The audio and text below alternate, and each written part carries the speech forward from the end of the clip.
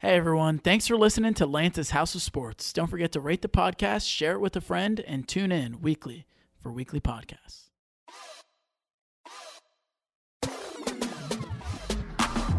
All right, ladies and gentlemen, welcome back. Welcome back to another episode of Lance's House of Sports. I'm your host, Lance Wyatt, and we got a lot to talk about today. We got to keep up with the NBA. The NFL franchise tag deadline is happening as we speak. And then, of course, can't forget about it, it's March. March Madness is right around the corner. But where I'm starting today, we got to start in the NBA because of some major news that has been coming out over the last week or so. And if you don't already know, it's Memphis Grizzlies star point guard Ja Morant has been dealing with multiple, I guess you could say, accusations of allegedly having problems with gun issues. So let's recap it back to the very first instance that happened. So just a week or so ago, maybe a couple weeks ago, it came out how Ja Morant, again, I'm putting my fingers up in the air, allegedly beat up a 17-year-old kid, landing many punches, over 10 punches on the 17-year-old, and then later on pulling a gun on this kid. And it only got worse for Morant as now the police are starting to investigate Morant potentially bringing a gun onto his team charter plane before a game for the Grizzlies. And we already know within that itself, I mean, that's just terrible character for Morant, just showing him with the gun, because before all that news came out, he went on Instagram Live, I believe it was Saturday morning, with just him and his face and his gun right next to his head, just flexing it, acting like a big man, acting like he doesn't make over $200 million a year.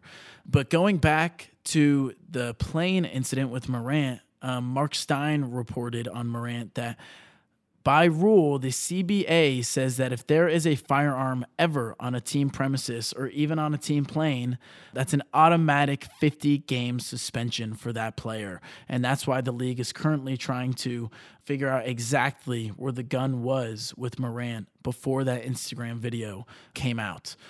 So what does this mean for Morant? It means that he got himself into a boatload of trouble just by making some stupid acts again and again and again. And the Grizzlies have already been dealing with some problems. Steven Adams has been out for the last month or maybe even two with a serious injury, and we do not know when he's going to be returning. And this is just another big flaw for the Grizzlies and their team. As I talk about it on this show all the time, I think this team has a chance to make a run at the title this year.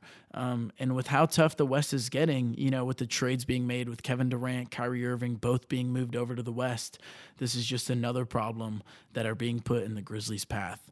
So with that being said, we don't know what the repercussions are going to be for Morant. We don't know if he did truly bring his gun onto the team plane. But what we do know is that the Grizzlies are not in the best type of light as we speak. And I just want to bring this up about it. You know, as a team, when they bring up this instance with Ja Morant and the problems that he has been dealing with his gun issues, they relate it back to a mental issue with him. And I don't understand how that correlates. Like when he apologized to the public about it and to the fans, he said it's the mental problems that he's going through, and he said he's going to work on himself to better himself. In my opinion, I mean, I think that's a load of crap. I think that's just, you know, he got a little hot-headed for the last couple of weeks, and he kind of exposed his true character to the world for a little bit.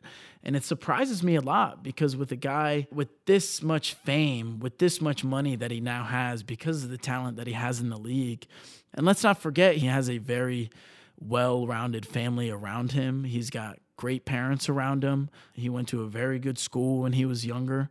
I think this is just him kind of stepping out and kind of just exposing who he really is, in my opinion. And maybe that's not the case. Maybe he is going through some mental problems, some mental trauma, and it's causing him to act out this way. So maybe I should stop myself before I keep judging him like that. But no matter what, at the end of the day, this is something that is inexcusable no matter what. And it's going to end up costing the Grizzlies, whether he's suspended just for a few more games or whether he's out the rest of the season going into next season.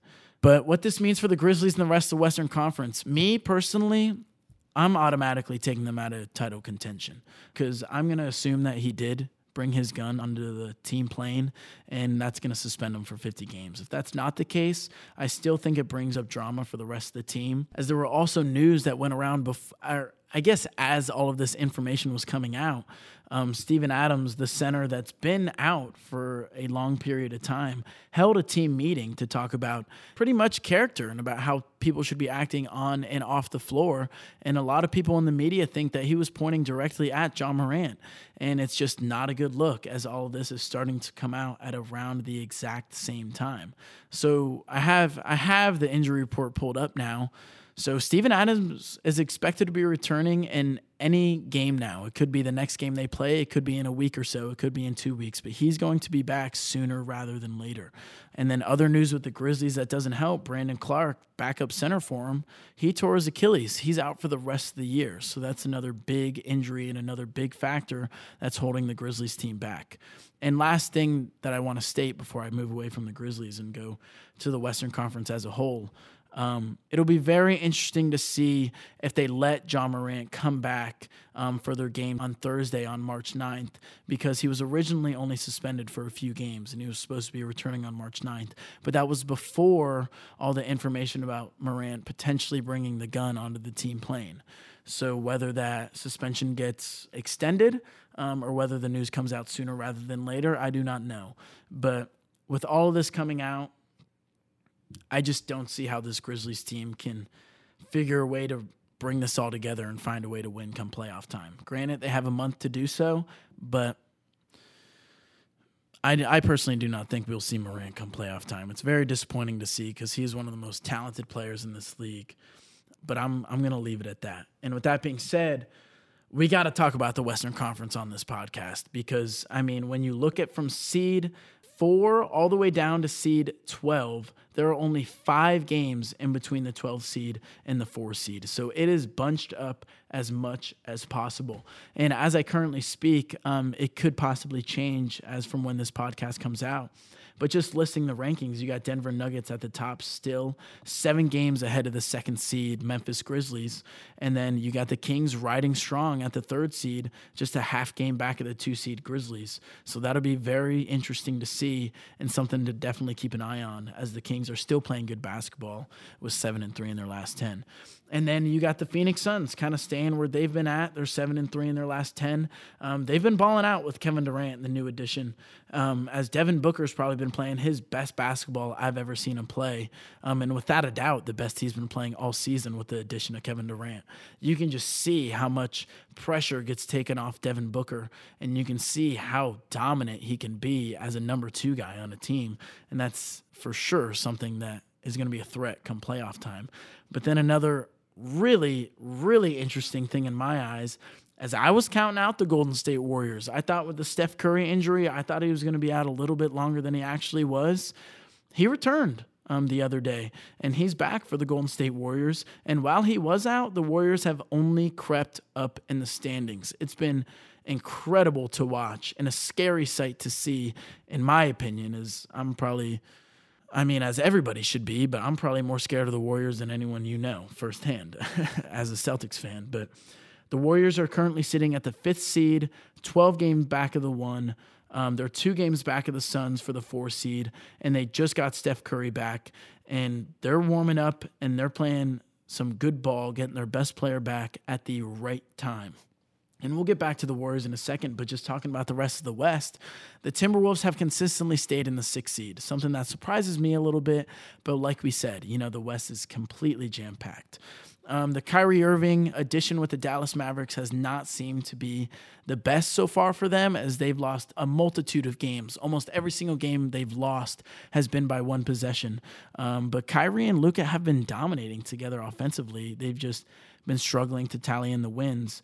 So you got to think that changes eventually. But as we currently stand, they're sitting at the 2 seed with a matchup with the Memphis Grizzlies in the first round. So I don't know who's scarier, but I definitely would not want to see the Mavericks sitting in a 7 or an 8 seed if I'm the Nuggets, the Grizzlies, or even the Kings. And then just to round it out, at 8, 9, and 10, you got the Clippers, the Jazz, the Blazers, and the Lakers are slowly creeping up at the 11. I feel like last time we talked about them on the podcast, They were sitting at the 13th seed. And granted, like I said, they're still 15 games back. The 12 seed Pelicans and the 13 seed Thunder are right neck and neck with the Lakers. So anything can change. But 9, 10, 11, and 12, all four of those teams are currently 31 and 34 with the exact same record, with no one really dominating, consistently winning games. So with all that being said about the Western Conference, we got to start talking about, potential matchups for the playoffs and where teams are looking to get to come playoff time. And in my opinion, the Lakers before the LeBron injury, they were talking about how they were aiming for the 6th seed. I think they should start to aim for the 7 now if they can still get it done. We don't know how long LeBron's going to be out. I mean, they said 2 to 3 weeks. It could be longer. It could be less. We know he's the king, so we know he heals better than any other human on the planet. But, if the Lakers can find a way to keep winning games and keep themselves in that play-in contention, I mean, that's all they can ask for. I don't see a 6th seed in their future because I see the Mavericks just only getting better in these last 16-plus games or whatever it may be. And that's interesting in my opinion because everyone in the Western Conference is searching out for the Kings right now, and they're sitting at the 3 seed, half game back from the 2 seed. And as much as I love the Kings and as well-rounded I think their roster is, they're still young. They don't have a lot of experience in the playoffs. So a lot of teams are going to be attacking them come playoff time. And that's teams like the Golden State Warriors, the Dallas Mavericks, the Los Angeles Clippers, the Los Angeles Lakers. We don't know what to expect from the Pelicans as they have been plummeting to their death without Zion Williamson. And as I said before, they're currently at the 12 seed, and this is probably the worst stretch a team has ever been through after at one point in the season being a 1 seed in their conference. But looking at the injury report for when we expect to see Zion back, they said they're expecting another week and then he'll return. But again, he re-injures his hamstring all the time. So, we hope to see him back. A team like the Pelicans is a team that, in my opinion, nobody wants to see in the play-in and nobody wants to see in the playoffs because when they are fully healthy, they have one of the best 1-2-3 combo punches in the league. With all that being said and how jam-packed the West is, that kind of brings me into my topic of, who's the biggest threat in the Western Conference right now to make it to the finals and represent this Western Conference? And it's tough because it changes week in and week out. You never know how injuries are going to go. One injury can impact an entire team as a whole. But you know what? I got to tell you right now, the Golden State Warriors are threatening, and they're in the perfect position for themselves to potentially go right back to the finals. Because where they're sitting right now, a lot of these top teams in the Western Conference, they've never really proved it in the West, in the playoffs. Speaking solely about the Denver Nuggets and Nikola Jokic, they've never really got it done on that stage before. You got teams like the Suns, and the Mavericks. They got these fresh rosters. How I always see it, it always takes teams like this time to succeed come playoff time, no matter how much talent's on that roster. And while you have a team like the Warriors who they've been a dynasty before, you could argue that their dynasty is still currently going on with the roster they have. And now you bring back Steph Curry and you bring him back at the perfect time with a month to go leading up into the playoffs. If this team gets hot, they can beat any team in the league just like they always do. So don't be surprised when we see the Warriors again. I'm saying it again. I went to them, I went away from them, but I'm going back. And I think the Warriors are probably the biggest threat in the Western Conference to represent to go to the NBA Finals. But after that, I probably go right to the Phoenix Suns. And that's strictly because of Kevin Durant and how much talent he provides for the Phoenix Suns team. Yes, it sucks to lose guys like Mikal Bridges, like Cam Johnson. They're great role players. They know how to score. We've been seeing it firsthand with them on the Brooklyn Nets. Mikal Bridges has been playing the best ball he's played in his career, and it's because he's been able to open up his game because he's arguably the best player on that team now. But when you put Kevin Durant on that Suns team with Devin Booker, with a veteran presence in Chris Paul who knows the inside and out of the game, you got one of the better big men in the league in DeAndre Ayton. I mean, it's scary. It's scary to think about. They can score points and they can score points in bunches. Who do you double team? Who do you focus your defense priorities on? So I mean, outside the Warriors, I move strictly to the Suns because we've seen it just in the few games we've seen with Devin Booker and Kevin Durant play. I mean, it just opens up Devin Booker's game more, and you know they're hungry with a aging Chris Paul. Who knows when he's coming to the end of his career? It's a debate that this could be the end for him after this season. We really don't know. And the scariest part about all of that is that, you know, the Warriors being a big threat who they are, the Suns getting Kevin Durant, is that, you know, the Suns and the Warriors are the 2, 4, and 5 seeds in the Western Conference. That's how bunched up this Western Conference is. We don't know who the first-round matchups are going to be. We don't know who the second-round matchups are going to be. So all that is saying is that it is leading up to one of the most bizarre NBA playoffs that we have ever seen. So obviously, I think it's a clear reason why I do have the Warriors and the Suns at the top of the list. I mean, we don't know how the Warriors are going to play in these last few months. Steph struggled in his first game back, but I mean, that's expected, right? But a lot of people probably hear this and they're like, but come on, man, what about these Nuggets? They've been dominating all season long. Nikola Jokic is on his way to a back-to-back-to-back MVP. But, you know, it goes back to what I kind of briefly said when I was talking about this Warriors team. Like, we've seen some of these guys get it done in the playoffs before, and that's obviously the Warriors. We've seen the Suns in the finals against the Bucks a couple years ago, and now they just add a dominant player who's been on all the best teams you can think of in Kevin Durant. But that doesn't mean the Denver Nuggets can't get it done this season. I mean, they have arguably one of the, if not the best player in the league right now, to add along a Jamal Murray, a Michael Porter Jr.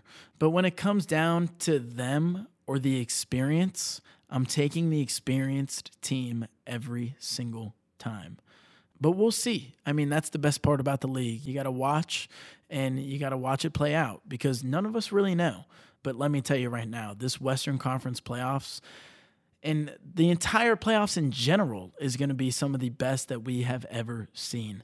And now moving over to the Eastern Conference before we move over to the NFL, my Boston Celtics, they've been struggling recently, man. I mean, Robert Williams, he went down with another gruesome injury about a week ago. It's going to hold him out for another week or so, I'd say. The injury is a hamstring injury as well, so it's not something you want to see for a big man like that.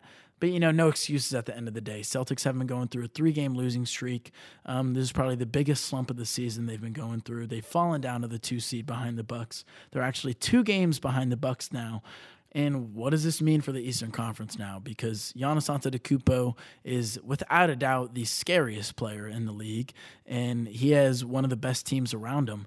And to top it off with how good the Eastern Conference is, I mean, we continuously talk about it, but the Philadelphia 76ers, the Cleveland Cavaliers, and I think I'm going to add them to the mix because, I mean, they beat my boys twice, so I kind of have to. The New York Knicks, I mean, maybe it's time we start giving them some credit, and maybe it's time to give credit to Jalen Brunson because a lot of people were saying when he got signed to the Knicks over this offseason that he got overpaid. Now the argument is that did he get underpaid because he has been that big of a difference maker for this Knicks team. I mean, they're on a 9-game winning streak and counting, and their players are playing some great basketball. I mean, looking at the stats right here, I mean, Julius Randle leads the team in points per game, 25.5 per game, as well as 10 rebounds. And then you add that Jalen Brunson to the mix, who's averaging 24 himself. And then you got RJ Barrett, who's averaging just under 20 points a game. It's rare when you see 3 guys on one team average just about 20 points per game. And then you add the addition with Josh Hart, who's been playing pretty well for the Knicks, honestly. And then a scary 6th man off the bench who is starting to come to light for me as he just had a career day against my Celtics this past weekend. I mean, he averages 13 points per game, but you can see that he's a threat off the bench and can score willingly as well as any of these 6 men in the league. But with that being said, no, I don't think the Knicks can make the craziest type of noise in the playoffs. And that's just because, you know, I don't think they have a top 10 guy. In my opinion, to be successful in the playoffs, you have to have a top 10 guy. You have to have a guy to pretty much put the team on their shoulder and get it done, because there's going to be games or 2 or 3 where that is going to be needed. Even in just the last 5 minutes of crunch time, maybe your team's struggling in the second quarter, going through a big run, and you need someone to pick them up. I don't know if the Knicks have that guy. Maybe it is Jalen Brunson, maybe it's not. And that's something I really don't know yet. I'm not saying Jalen Brunson's a top 10 player in this league, but he might just be the right type of difference maker to help the Knicks win a series come playoff time. Because as we look at it right now, like I said, it's Milwaukee, it's Boston, it's Philly at the 3, Cleveland's hanging on to that 4 spot, and then it's the Knicks, a game and a half behind Cleveland. And me and Ben talked about it last week. If the Knicks are able to creep up on Cleveland and gain that home court advantage against them, a lot of people were to disagree with me, but I think this Knicks team can be scary. But outside of that, I mean, then you got Brooklyn at the 6th seed and you got Miami at the 7th seed. I think that's kind of where it tops off. Whoever's the 8th seed, whether it's the Hawks, whether it's the Raptors, whoever it may be, I think they get swept by whoever they play. It just hasn't been the type of season for those type of teams. And it honestly hasn't for the Heat either. But we all know that the Heat turn it on to a different level come playoff time every single season. So I'm not expecting any different for them. So for me, as a Celtics fan, right now we're matching up against the Heat in the first round. And that is the last thing that I want to see. Because with the type of ball we've been playing, we need an easier matchup come playoff time, because we weren't as hot as we were going into the playoffs last year to be going through an insane playoff schedule like we did last year. So we got to keep an eye on that. And I know I'm kind of talking about the playoffs, but I just have to give love to the Brooklyn Nets because I love the team that they have, honestly. I know they got rid of KD, they got rid of Kyrie Irving, but once Kyrie Irving got out of there, we knew KD was going to be gone eventually. So I think it was for the best that they got it done now. And no, they're not winning anything with the roster they have now. But this team, honestly, in my opinion, has a chance in the next few years. If they can get that one big piece to round out this team together, this team can be one of the best teams in the league. Because I'm a big fan of Mikal Bridges. Obviously, he's been showing it that he can score at an incredible rate with this new Nets team. I mean, he's averaging over 26 points per game now with the Nets. And then you add that along with Spencer Dinwiddie, the new addition from the Mavericks, Cameron Thomas, the forward from Phoenix that they brought along as well. He's the sharpshooter for him. Dorian Finney-Smith, he's a good role player. And then you round it out with Nick Claxton at the center spot. I mean, this is a team that is full of good, really good players. I feel like I can't hype them up too much because obviously they don't have a superstar, but I think any of those players are superstars in the making. And then now they have all the draft picks. I think they're a team we got to watch out for in the next couple of years. But with that being said, I mean, to finish out my NBA topic, I mean, I'm still taking my Celtics to get through in the East and figure out a way because, they've played 66 games. That means they got 16 games remaining. In my eyes, that means they got 16 games to pull it together and figure it out, whatever they've been going through. With that being said, I don't think I consider the Cavs a contender. I don't consider the Knicks a contender, but I will consider the Philadelphia 76ers a contender because last night in the game that I didn't see, happened to be at the Celtics-Cavs game last night, but for the second time this season, Joel Embiid had over 40 points and James Harden had 20 assists in the same game. And a lot of people discredit James Harden for the type of player he's been this last year or two. But I feel like he's kind of just meshing into this team perfectly. And he's playing the exact type of role that they need him to be in. And I know I kind of relate them to the Nuggets a little bit because the Sixers have been a team that have never been able to get over their own hump when it comes to making it to the Eastern Conference Finals, to potentially making it to the finals. I've been saying it time and time again. This is one of the best well-rounded rosters in the league. They are able to go 7 or 8 deep. They have a top 2 center in the league. They have one of the most premier point guards in the NBA in James Harden. And then they have a young guy in Tyrese Maxey who I love watching, honestly. He's a tremendous scorer. He's one of the best shot creators I've seen in the league this season. And if Tobias Harris is able to bring it together, I'm scared. Philadelphia 76ers is not a team I want to face. I know we owned them over the last few years. Joel Embiid said it himself. Like, it's not a rivalry when they can't beat us, but it doesn't mean that this season they can't get it done. So with that being said, biggest threats in the East, I'm going to keep saying it because I have to say it to make myself feel better. Like, I think the Celtics are the top dogs, but I think the Bucks are the biggest threat in the East right now with the way who Giannis is as a whole. Drew Holiday playing his best basketball of his career. They just went on that 16-game winning streak, and Chris Middleton is playing his worst basketball of his career. So just wait until he starts getting his full game up to his standards. This Bucks team is going to be scary. And if we're going to beat them, Celtics, I'm speaking, we got to find a way to get that 1 seed back, because it is going to be tough to beat a Bucks team in a Game 7 on the road in Milwaukee. I know we've done it before last year in a Game 6, but a Game 7 is a completely different standard. With that being said, I'm going to finish up my NBA talk, and I'm going to move over to the NFL as we speak. The franchise tag deadline has officially hit, and a lot of news has been coming in. And I got a few that I want to talk about, but at first, Chris, if you're listening, I'm going to talk about your boys first, and that's the New York Giants, because the New York Giants made the decision. They are franchise tagging Saquon Barkley. They're choosing to hold on to Saquon. They're franchise tagging him for $10.091 million. And I honestly like that, but a lot of people are like, what the hell? What about Daniel Jones? Well, Daniel Jones got paid, ladies and gentlemen. It happened. They gave him the money. They just signed Daniel Jones. He got paid, agreed to a 4-year, $160 million contract extension for the Giants. And it's pretty interesting to think about. I mean, it's $8 million above the franchise tag, but, it's lower than that $50 million, $45 million than he was asking for. I personally think it's a little bit of an overpay, but when you look at the market of the QBs and how much the market has gone up for these QBs, I honestly think it's a good deal for the Giants. If they wanted to keep him around and they wanted to pay him his money, I think that's the right salary to give it to him at. With all that being said, now they have their quarterback. They have their quarterback for the next 4 years. They have their running back solidified for the next year or so. It'll be interesting to see what they do with Saquon. I don't believe it's come out if it's an exclusive or inexclusive tag for Saquon Barkley, but I'm assuming he will stay within the team for the next year. He'll stay on this team. But what does this mean for the Giants? I mean, how I see it, it means they're running it back. That's it. And, what's the next piece? Where do they go next with the Giants? And where I see it is they got to go get themselves some weapons for Daniel Jones, because they're not going to be making any noise in the playoffs if they don't get any weapons for Daniel Jones. And we'll see if they make that happen. Maybe we see it by the time this podcast ends. I doubt it, but that'll be definitely something interesting to keep an eye on over these next up-and-coming weeks leading up to the draft.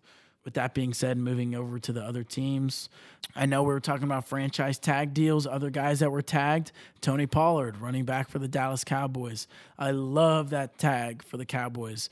That doesn't mean I don't think Tony Pollard deserves his money, because I think he deserves his money. If they weren't able to get the deal done, you cannot lose a guy like that. He's a future-type player for this Cowboys team, and he has the potential to be a 3-down back for them, depending on what they do with Zeke Elliott. But a great tag, in my opinion, getting Tony Pollard. Josh Jacobs was another running back that ended up getting franchise tagged over these last few days. And I think that's another fantastic tag, not for the league, but for the Raiders. It's a fantastic tag for them, as Josh Jacobs is coming off without a doubt, his best season of his career, with over 1,600 rushing yards and 12 rushing touchdowns and only 1 fumble lost. He had over 2,000 total yards from scrimmage, and that is now his third 1,000-yard campaign in 4 seasons for him now. And he was also a first-team All-Pro selection last year. So I think that's a great tag for the Raiders. I wish Josh Jacobs was getting his money, because that's the one thing that sucks about franchise tagging is, like, it's a great move for the team, but for the players, like, it's almost as if they're getting snubbed because they know they deserve more. But that's how the league works nowadays, like when the team's not ready to give the player their money, but they don't want to give it up, they just tag them. And that's how it works. So I hope the best for Josh Jacobs this season. I hope he has another dominant year. But no matter what, I think this man deserves to get paid, because he was lights out last season. Another player that got franchise tagged, Evan Ingram for the Jacksonville Jaguars. I don't know how I feel about that one. I'm not against it. I feel like they maybe could have tagged some better players, just because of how much money they're going to be giving Evan Ingram now. Like I said, the franchise tag is different for each position, and they're going to be giving Evan Ingram over $11.3 million this season. So that's definitely an interesting one to keep an eye on. But to me, that just shows how much value they think this player has for this team this up-and-coming season. It's just adding to the addition. They're holding on to him. They're getting Calvin Ridley back this season, which will be really interesting, who's being reinstated.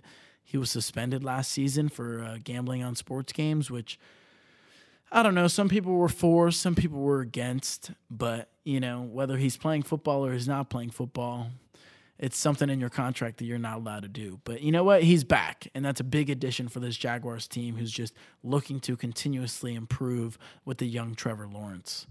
Now, moving over to just deals that we've seen over the last couple of days be made over the NFL. The biggest one to me, one surprised me a little bit, I think it's well-deserved, though, and that's Geno Smith. Geno Smith got paid his money, and it was well-deserved with the season he had last year.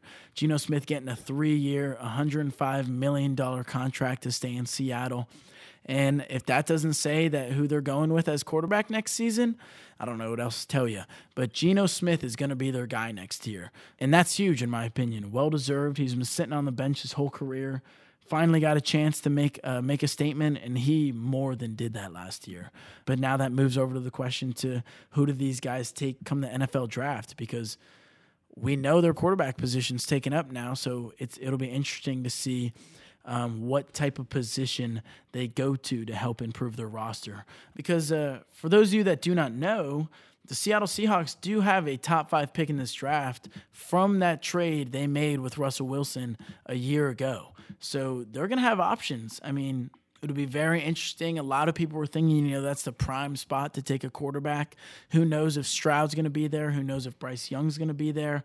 It's definitely more likely than not they will be. But then it moves into the other 2 quarterbacks below on the charts that are also projected to go top 10, and that's guys like Anthony Richardson from Florida and Will Levis from Kentucky.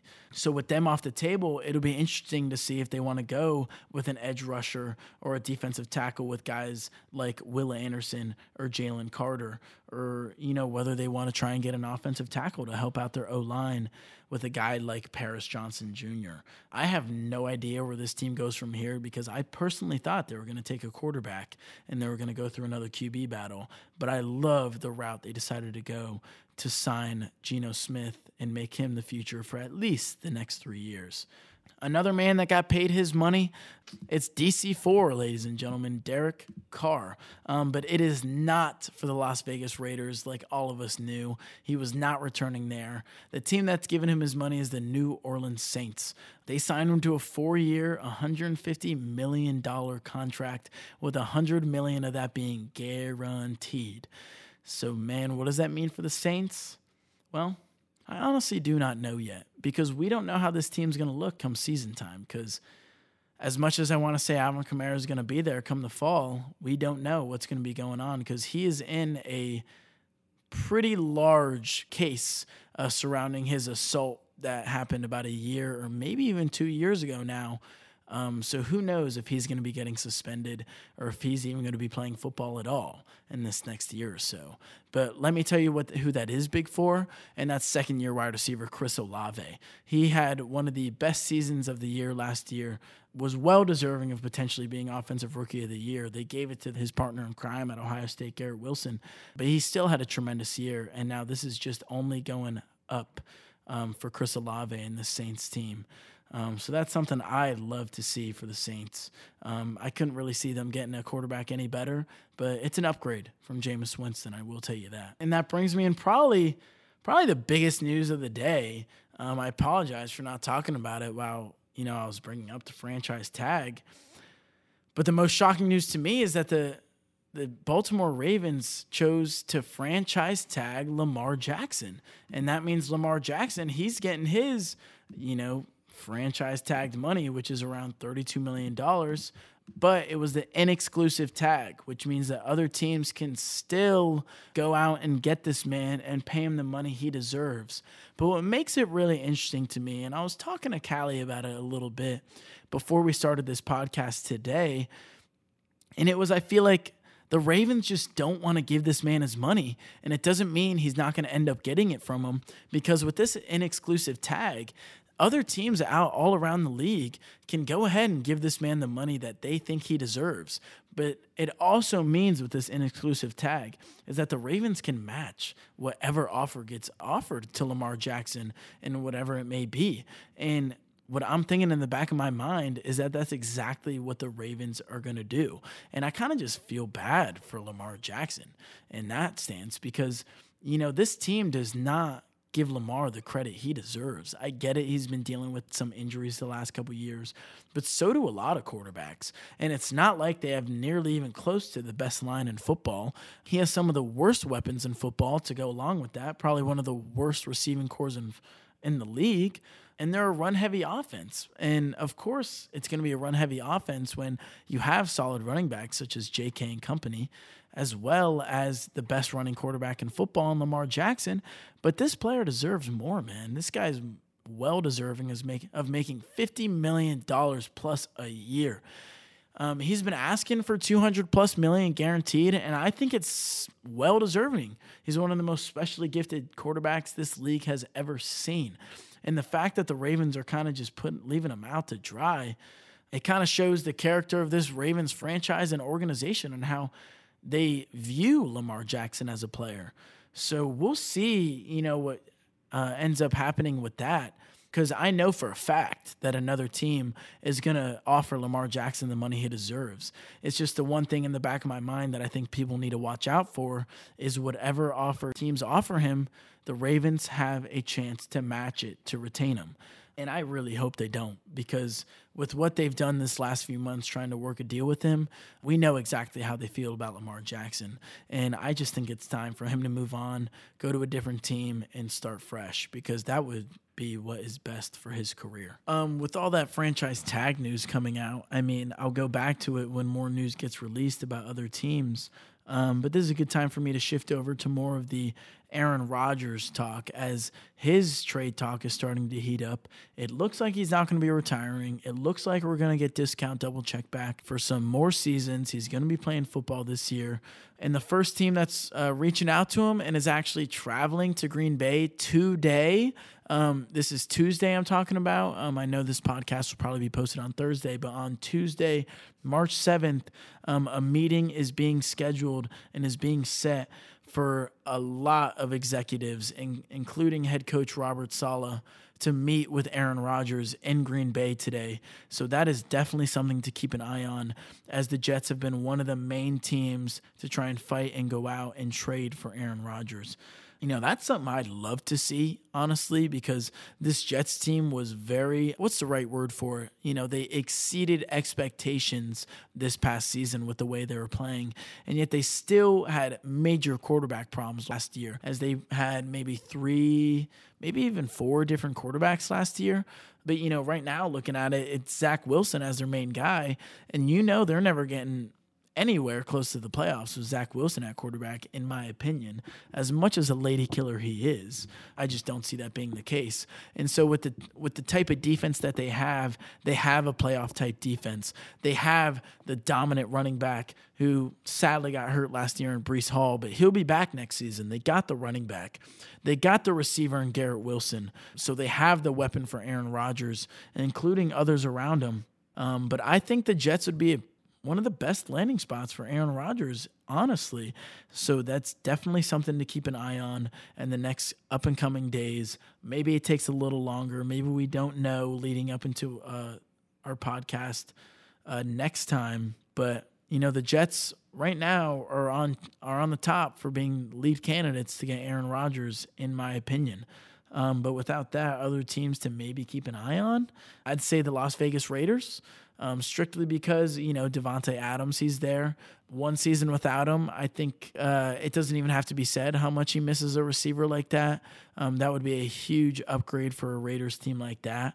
But outside of that, I have no idea who's going to be going for Aaron Rodgers. But teams that I maybe think should think about try to get a quarterback like this. Maybe I'm reaching a little bit, but I want to say the Pittsburgh Steelers. I know they like Kenny Pickett. I know he's a young quarterback, has a lot of developing to do. But, this is a once-in-a-lifetime opportunity we're talking about in the NFL here. And that's a chance to get one of the best quarterbacks of all time in Aaron Rodgers. And we know how good the Steelers team is. We know how well coached they are with Mike Tomlin and company. We know how good of a defense they have. They have the wide receiver weapons with Deontay Johnson, George Pickens. And they have Najee Harris, who had a bit of a slump season last year, but you got to think he's still super young, that he can bounce back and have a better season. Hopefully they can get a better line for him. But it's probably not going to happen, but that's something I would love to see get done for a team like the Steelers. Maybe, a team like the Tennessee Titans. They're struggling. A lot of people are starting to think they might head to a rebuild, or, they can go out and get Aaron Rodgers. So that's something I'd be interested in seeing. I don't see a lot of teams in the NFC that really fit in with him. I know the Panthers have been looking to possibly try and go get Lamar, but I don't see that happening either. The Saints just got their quarterback. Maybe the Falcons is a team to watch out for. But outside of that, I'm kind of struggling to think of teams to potentially get a quarterback with this caliber outside of the two teams that have seemed to have been leading the race over this offseason, speaking with the Jets and the Raiders. But I'd personally think I'd rather see him in Vegas, as much as it would help the Jets succeed and get over the top with the young coach, with the young core they have around him. I think the Raiders are in a good position to win right now with a quarterback like that. They had a very big, disappointing season last year with Derek Carr. Very unexpected, as they have a very talented roster, speaking about Josh Jacobs, who they just tagged, so we know he's going to be there next year. Best receiver in football in Devontae Adams. They have the veteran slot receiver in Hunter Renfrow. Darren Waller, one of the best tight ends in the league. I feel like that'd be a more comfortable spot for Aaron Rodgers to go to. So if I had to pick a team, I know the Jets are the first team to go after him, but I'm going to go with the Raiders in that aspect. But who knows? It all depends on who wants to give the most money, because you have to be willing to match what Green Bay's wanting to get in return for Aaron Rodgers, because he's still under contract, is what some people need to realize. He has 3 years left in his deal with $50 million for each season. So that's a lot to take in for football teams. So it'll be very interesting to see who ends up making that big move for him. All right. So with that being said, to round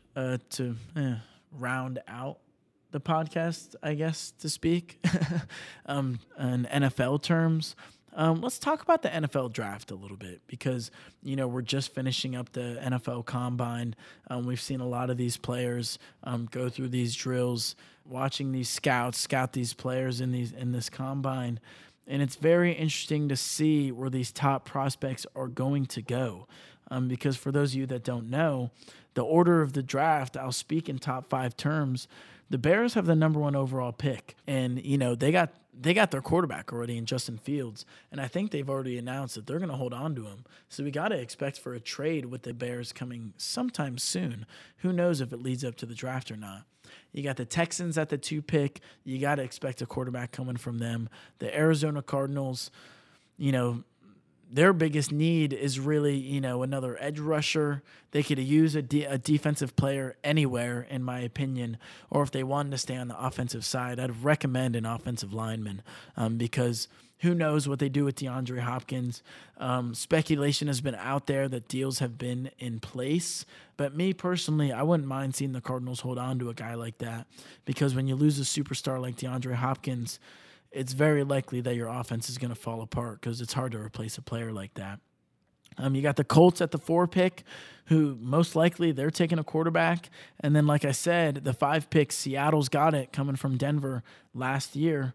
So with that being said, who do I think gets taken in these top 5 picks? Where do I think players go?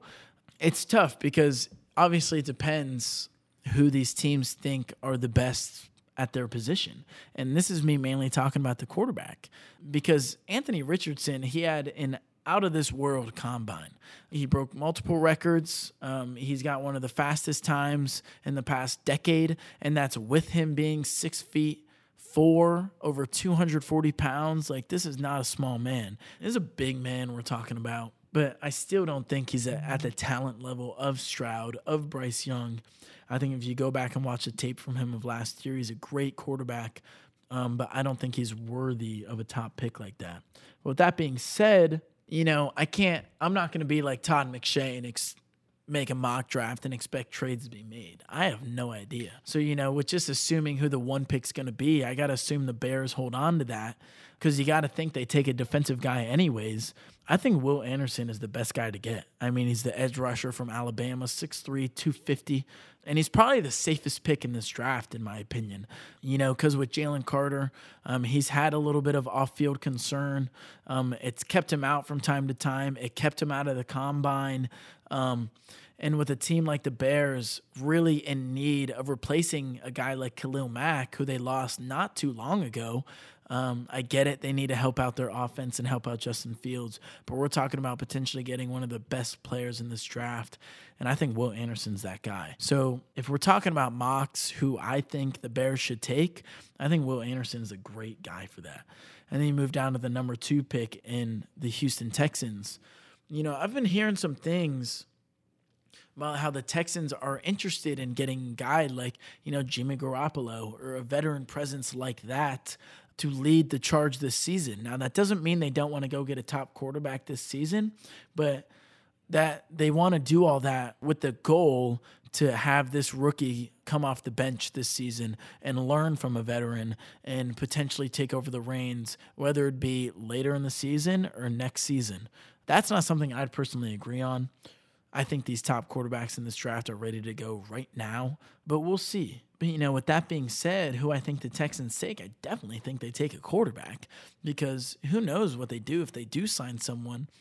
But I think the smartest pick is, I'm going to say it. I think it's C.J. Stroud. He's not the player I want personally to go to the Texans because you're going into a hellfire and that Houston team. I mean, they have a lot of work to do to improve their roster as a whole. But if we're talking about getting the best quarterback available, I know a lot of people are saying it's Bryce Young. A lot of people are starting to think it's Anthony Richardson. I personally think it's C.J. Stroud. He plays the NFL style. We saw in the playoff game last year that he's able to run when need be, but that's not his style of play. And I just think his athleticism is elite. And I think what puts him over the edge with Bryce Young, I think Bryce Young's a tremendous quarterback as well. But I want the bigger quarterback. I want the bigger quarterback who can still be mobile, who can see over his line. And you don't have to worry about that. Because, Bryce Young in college, they were listing him at 6 feet. Went to the combine, he's only 5'10", 200 pounds. He's not a very big guy. And that doesn't mean he won't possibly end up being the best quarterback in this draft. I don't know. I think they go hand in hand. But if we're talking about taking the best guy available all around, it's hard to pick one or the other. So I'm probably just going with the bigger guy. With that being said, I think they end up taking Bryce Young. But me personally, I would take C.J. Stroud. That leaves the Arizona Cardinals at 3, who also are not really in need of a quarterback right now. I wouldn't be surprised if they ended up trading back as well, or if they ended up just taking a guy like Jalen Carter. Because I know Jalen Carter, he deals with some injuries. He has some off-field question marks, but he's still probably one of the most dominant players I've seen in the last decade, arguably. A lot of people compare him to Aaron Donald. And if he's able to stay healthy and be the type of NFL product that a lot of people think, Jalen Carter is going to be a tremendous get for anyone who ends up getting him. So I think that'd be a great get for a team like the Arizona Cardinals. And then that moves us to the 4th pick, a team like the Indianapolis Colts. You got to think they're going to take a quarterback. With all the quarterbacks that are up here, this mock has them taking Anthony Richardson. I think they take the leftovers of C.J. Stroud and Bryce Young. Granted, we don't know. I'm assuming that trades are going to be made, that the Bears are going to trade back. So it's interesting because I could see a team like the Colts trading up to one of these top 3 picks to get one of these quarterbacks. And with that being said, with how my mock's going, they end up getting Bryce Young, who is a tremendous quarterback, and I think is a perfect get for a team like that to, start ramping up to get back into their once dominant ways. They got a new offensive-minded head coach in Shane Steichen. He's been talking about how he's been looking for a dual threat quarterback. So that goes right into the eyes of a Bryce Young, of an Anthony Richardson. And I think if they're able to get Bryce Young, they strike and go get him. If both those QBs are off the board and they don't make a trade, I think this is where we see Anthony Richardson go. He wasn't supposed to be a top pick like this, but, with how well he did at the combine, with, just how athletic he is, how big he is, and how he's still able to run the football, it's tremendous. I don't know how I feel about his decision-making throwing the ball. We know he's got a tremendous arm. It's the best quarterback available, in my opinion. So I would look out for a player like Bryce Young or Anthony Richardson to get drafted by a team like the Indianapolis Colts. And then the fifth pick, it moves straight to the Seattle Seahawks, what I was talking about. You got to think they're going to go with a defensive guy without a doubt. And whether that ends up being a guy like Jalen Carter, we don't know. It depends how the draft goes. If that's not the case, I wouldn't be surprised to see a guy like Tyree Wilson from Texas Tech, another edge rusher type that could be huge for them on the defensive end. Or personally, what I would love to see them do, it'd be to draft Paris Johnson Jr. out of Ohio State.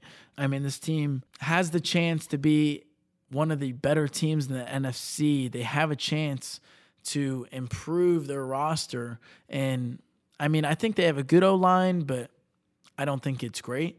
And I think getting a guy like Paris Johnson Jr. would be a huge get for them, especially now that they just locked in their franchise quarterback now for the next 3 years. So I would love to see them get a guy like that. But of course, if they don't, in my opinion, they got to go to a defensive front guy, whether that is, Jalen Carter, Tyree Wilson, a guy like Miles Murphy out of Clemson, something like that. So I'd keep eyes on that for the Seattle Seahawks. That'll finish up my talking for the draft. We're going to continue to talk about this draft as it begins to get closer and closer. There are so many talented receivers in this draft that I haven't even been able to talk about yet, but that's for another time, another day. But the last thing that I want to talk about before the podcast ends here is that, March Madness is right around the corner. The conference tournaments start this Wednesday, and that means that it's time for teams to start ramping up and making one last push to fight to possibly make the tournament. This is going to be huge for some teams, and I want to specifically talk about, the Big Ten, because this is a Columbus-based podcast, but I understand that Ohio State is not making the tournament this year. They had one of their worst seasons that I can recall in recent memory, but that doesn't mean that other teams in the Big Ten can still fight to make their way in, because, there are teams such as, Penn State, Rutgers, Wisconsin, Michigan, some of these teams in the Big Ten that, they have to have a pretty good conference tournament if they want to find their way into the March Madness NCAA tournament. With that being said, I wouldn't be surprised to see a team like Penn State make some big-time noise in the Big Ten tournament. I wouldn't be surprised to see a team like Rutgers make some noise in the Big Ten tournament to potentially fight to keep in that March Madness, I guess, so to speak. But with that being said, at the end of the day, I don't think anyone's better than a team like Purdue in the Big Ten tournament. They got the player of the year in Zach Edey. He averaged 22 points and 13 rebounds a game.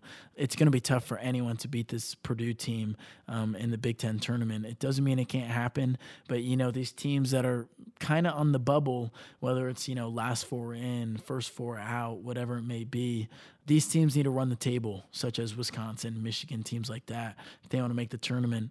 And, I just don't see them getting through Purdue, who both teams have to do just to make it to the Final Four of their conference tournament. But yeah, outside of that, how it's looking right now, it looks like it's possible that we can get the most teams in the tournament, but I don't see us as the biggest threatening conference in this tournament. The SEC has a lot of top dogs. The Big 12 has a lot of really talented teams. But stop talking big picture and moving just to the top teams and who I think are the biggest threats to potentially win the big tournament, March Madness as a whole. You got to look at the top dogs like Houston. They've had a dominant season all year long. They have a great roster. They have multiple guys that can score the basketball. They have no one that is so much better than anyone else. I mean, you could argue that Marcus Sasser's definitely their best player, but outside of that, I mean, they're a well-rounded team who anyone can go off on any given moment. UCLA, they've been there before. They got the type of guys. I love Kansas this year, man. If any team is running the table as a high seed, I really think it's Kansas. And that surprises me saying that because I wasn't the biggest fan of them going into the year. But Grady Dick has kind of proved me wrong most of the season. I know he's been struggling the last couple games, but he's a tremendous player. And he's two-way. He's got the size. And Kansas just has those top guys led by Jalen Wilson. I wouldn't be surprised if they made some big noise. A team to watch out for to potentially get upset and not have a big tournament run like we normally see them do, I think that's Gonzaga. I know they got some of the top guys. They still have Drew Timme, who they've always had these last few years. He's been on the team for a long time. But this has been a different type of year, a different Gonzaga Bulldogs team than we've seen in years past. And it doesn't mean they still can't win a first round, win a second round. But I'm just saying if there's a team to watch out for to get a first round upset, I think that team's Gonzaga. Last thing before we end the show today, because we're going to get much more into it as March Madness begins in the future, coming up very, very soon. But another team that I really like and I really think can make some noise in the tournament, and it's the Duke Blue Devils. I mean, I know it maybe surprises some people. They're really young. They don't have a lot of experience on that team outside of Jeremy Roach. But they got a bunch of ball players. They got a bunch of athletes. And they've shown that on the defensive end, they're able to get it done. And I think the biggest difference maker is, their rebounding as a whole. They're a tremendous rebounding team. And in my eyes, if you're a great rebounding team, it leads to more points for yourself. And in the tournament, it's going to be a lot of low scoring because that's how March Madness goes. But if they're able to dominate the glass like they normally do, then I wouldn't be surprised to watch this team make a crazy run. But outside of that, I mean, that's where I'm going to leave it today. We're going to get into it a lot more. Like I said, we're just getting started. It'll be very interesting to see who wins the Big Ten tournament in my eyes. I'd watch out for a team like Northwestern. Like I said, I'd watch out for a team like Rutgers to run the table. They're probably my favorites if we're talking underdogs in the Big Ten. But outside of that, I mean, I'd say Purdue and Northwestern, I mean, obviously as the top two seeds, but they're probably my two favorites to win the Big Ten. But that's going to do it for today's episode. Thank you guys so much for listening in.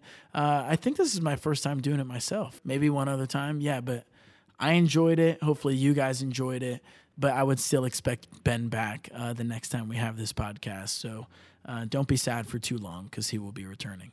But that'll be it. Thanks for tuning in, and I'll see you guys next week.